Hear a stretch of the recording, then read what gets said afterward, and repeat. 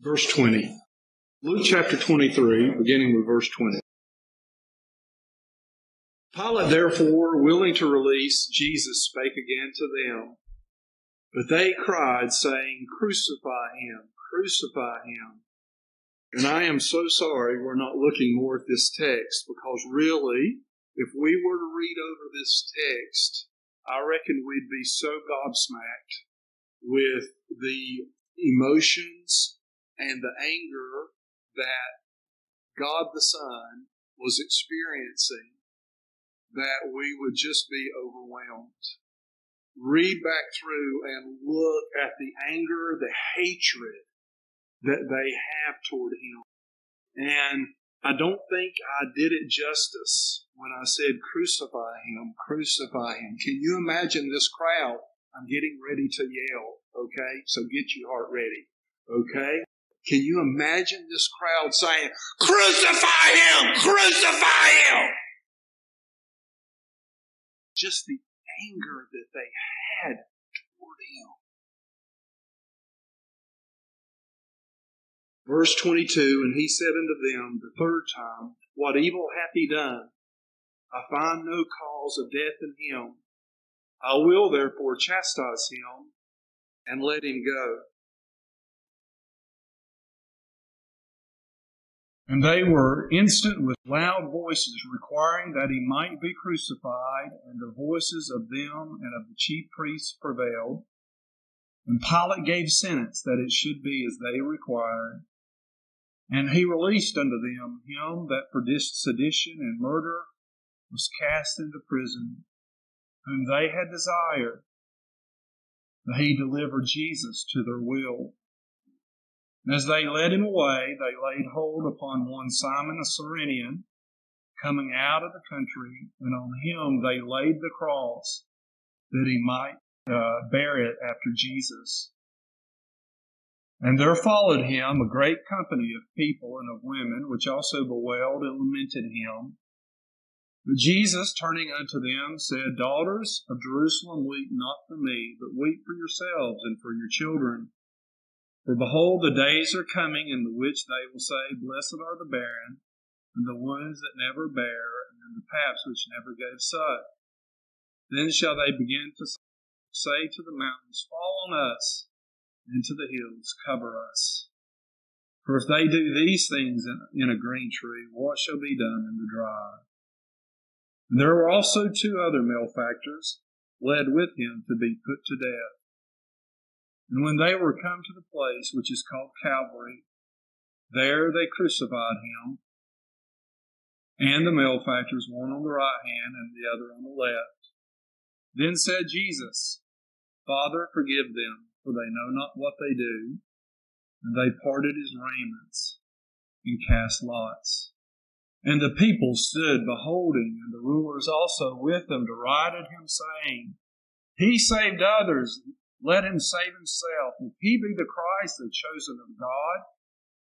The soldiers also mocked him, coming to him and offering him vinegar, and saying, If thou be the King of the Jews, save thyself.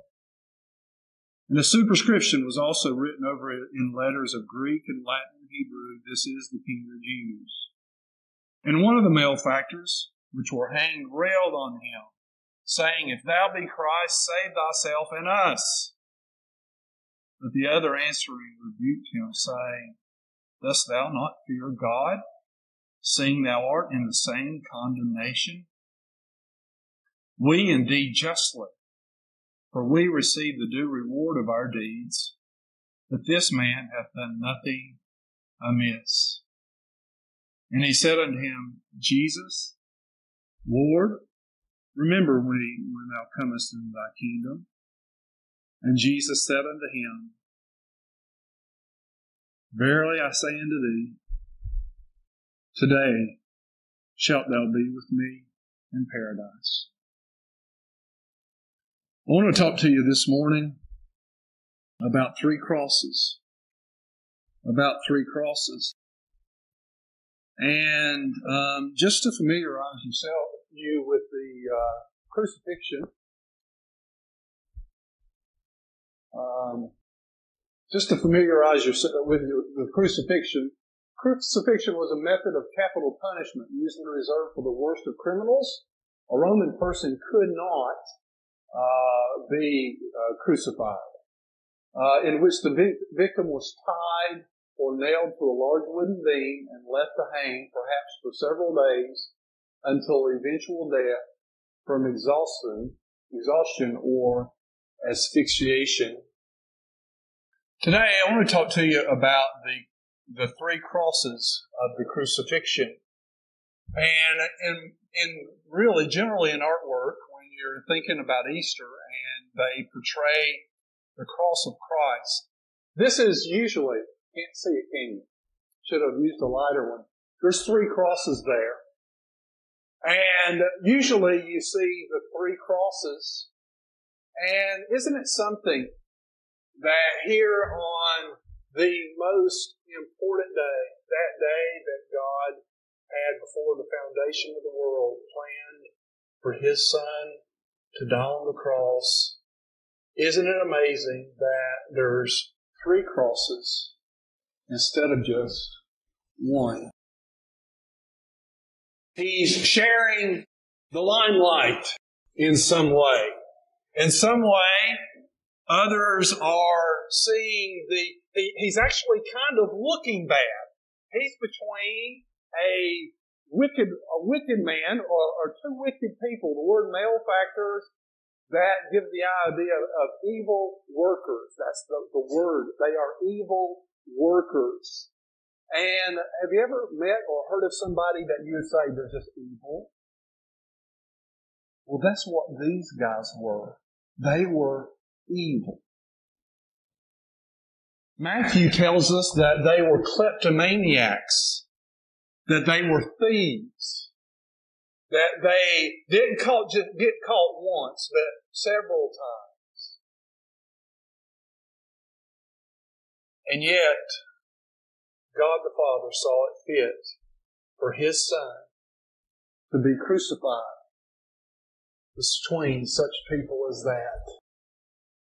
And I'll tell you, folks, that really, really, really should give us hope. It really, really, really should just bless our hearts. The fact that He let His Son be among sinful people at the most important part of His life. Do you know, have you ever done anything that you're embarrassed about and you thought God didn't want to be around you? Wowee! Well, if He was going to be embarrassed to be in between two people, those two might have been it. But when He came to die on the cross for us all. The three crosses, and when they were come to the place which is called Calvary, there they crucified Him, the malefactors, one on the right hand, the other on the left. So you see Jesus in the middle, you have one on the left, one on the right. And by the way, sometimes people say that the fact that there's three crosses represents the Trinity. Where did you get that? Please don't. Please don't. I can't see that. Because, anyway. But you got one malefactor over here, one over here, and then Jesus being crucified on the cross for us. And then the identity of the crucified, there were two thieves. We talked about that. They were kleptomaniacs. That's the word there, and they were thieves. They were malefactors, which is basically they were workers of evil that were crucified with Him. Just the fact that there were three crosses. I'm going to go through these very quickly today because I think they're important enough for us to remember. First of all, that there were three crosses was not a mistake or just fate. It didn't just happen that way. The fact that there were three crosses, that was not just fate, and it wasn't a mistake. In fact, Galatians 4 and 5 say, these are verses that we usually proclaim wonderfully at Christmas time. That amazingly that Jesus came into the world to die on the cross for our sins. We remember His birth, but you know what? He was made of a woman. That's His birth. His life was the fact that He obeyed all of the law, and not a sin was found in His life. No, not one. And then His death to redeem those that were under the law. It's all God's perfect timing. It was just as much in God's perfect timing as anything else. In fact, will you go back up here with me? When the fullness of time was come, we can say that phrase just like this. When in God's perfect plan, the right time had come, God sent His Son. It was just the right time. It was just the right time for Him to die, just the right time for Him to go to the cross. And so nothing of all of these events took God by surprise. In fact, you see the human and the God aspects in Acts 2:23. Him being delivered by the determinate counsel and foreknowledge of God, you have taken and by wicked hands have crucified and slain Him. And so, by no means can we look at this as a mistake or as some act of fate. It wasn't. It was God's plan. But why were there three crosses? Well, one reason was that it fulfilled Scripture about Jesus' death. It fulfilled Scripture about Jesus' death. Mark 15:27-28, and with Him they crucified two thieves, the one on the right hand, the other on the left, and the Scripture was fulfilled which said, He was numbered with the transgressors. Well, what Scripture is that? What Scripture says that He was numbered with the transgressors? Who are these transgressors, by the way? It's the people that He's being crucified with on His left and on His right. Well, where is it? What verses is this fulfilling? Isaiah 53:12. And what's amazing about this verse, therefore will I divide him a portion with the great, and he shall divide the spoil with the strong, because he hath poured out his soul unto death. He was numbered with the transgressor. He bare the sins of many and made intercession for the transgressors. You know what? There's a man named Richard Gans. He's a Jewish man. And when he was young, he was very Jewish. And he was always Jewish. But in other words, he really observed the Jewish ways and the Jewish religion. And so he kept all the different things that the Jewish people did. Well, one day, his dad died. And instead of being supported by the Jewish community and all of these things that he had been done, he had been going through, he was just left alone. Here his dad had been part of the Jewish community, and he's just left alone. And to make a long story short, he leaves the Jewish, he just says, you know what, all this God stuff is his history. Well, years down the road, when he's in university, he's talking and he says, a friend of his says, can I read you something? And his friend read to him Isaiah 53, verses 1-12, what Brother Bobby read for us this morning. And you know what he said as a Jewish man? He says, anybody with any New Testament understanding knows that that's from the New Testament. That all those verses just talking about, that's your understanding of who Jesus is. And then his friend said, no, that was from Isaiah 53, written 700 years before Jesus was born. That so touched his heart to understand that he was numbered with the transgressors. That was written of Jesus way back. That this Jewish man became a Christian and is now gloriously a pastor. But you know what? The wonderful thing is this: the fact that there were on the left, on the right, the thieves, the malefactors, it proves Scripture. Secondly, it confirmed Jesus' word. Jesus said in Matthew 20, "Behold, we go up to Jerusalem, and the Son of Man shall be betrayed unto the chief priests and the scribes, and they shall condemn him to death, and shall deliver him to the Gentiles, and mock and scourge him, and to crucify him. The third day he shall rise again." Well, it just fulfills he's being crucified, just like he said. Fourth thing, it emphasizes that we are not saved by good works. It emphasizes that we are not saved by good works. It says, "And one of the malefactors which were hanged railed on him, saying, If thou be Christ, save thyself and us." Well, one of them was giving Jesus down the road, just like the crowd. That's what the crowd were doing. But the other answering rebuked him, saying, "Dost thou not fear God, seeing thou art in the same condemnation, and we indeed justly?" You know what? We're career criminals, and we're evil people. We're just getting what we deserve. But this man, he's done nothing wrong. And then he says this, "Lord, remember me when thou comest into thy kingdom." Did this man have time to join a church, to give lots of money? Did this man have time to be baptized?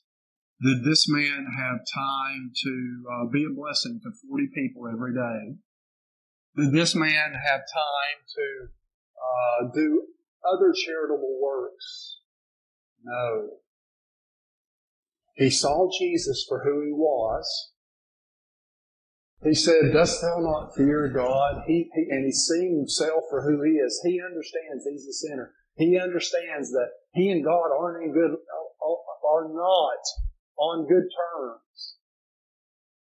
And then he says, "Lord, will you remember me when you come into your kingdom?" Lord, I'm sorry. I want to go to heaven. I want to be with God. How are we saved? Not by good works. We do good works because we know Christ as Savior, not to become a Christian. And then it acknowledges the possibility of a deathbed conversion. By the way, let me ask you something. Do you know Christ as your Savior this morning? If you don't, are you waiting till you live your life for you, and you're going to believe in God right before you die? Let me tell you, you could do that. I will say that. It's possible. Based on this scripture here, this gentleman, he lived his life for himself, and at pretty well the last few hours of his life, he said, "Lord, remember me when you come into your kingdom." And the Lord said, "Today you'll be with me in paradise." It is possible for us to have a deathbed confession. I believe that. But Augustine, like hundreds of years ago, said this, and I absolutely thought he nailed it. He says, "We have one account of a deathbed repentance, in order that no man need despair." Miss Ruby, who is 93 years old, she trusted the Lord as her Savior. Remember that. Remember Miss Ruby getting saved. She got saved, and within a week she had passed away. It does happen, but you know what? We have only one deathbed confession in order that no man may presume. Don't assume that you will be that one. Assume that you will go out not knowing when it will happen. And so there is that balance there. And then It highlights the choice to accept or reject Christ, a decision that we all have to make for ourselves. I love the fact one was on this side, one was on this side. Each of them were dealing with Christ individually. And in life, I have to believe on God. It's between me and my relationship between me and God is between me and God. Your relationship with God is between you and Him. And so, every one of us, we all have to make that choice. We can't make it for others. We each one have that choice. And then, Luke 23, the one was railing on him. He was making his choice. The other said, I fear God, I'm going to believe. And he did. And then it exposes the danger of going along with the crowd. The crowd. My goodness, the crowd. Some of them were just watching. Some people, because it was on a road, people that were going by, they were just wagging their heads at them. Like, you ever have people wag their head at you? Like, it makes you feel about this big.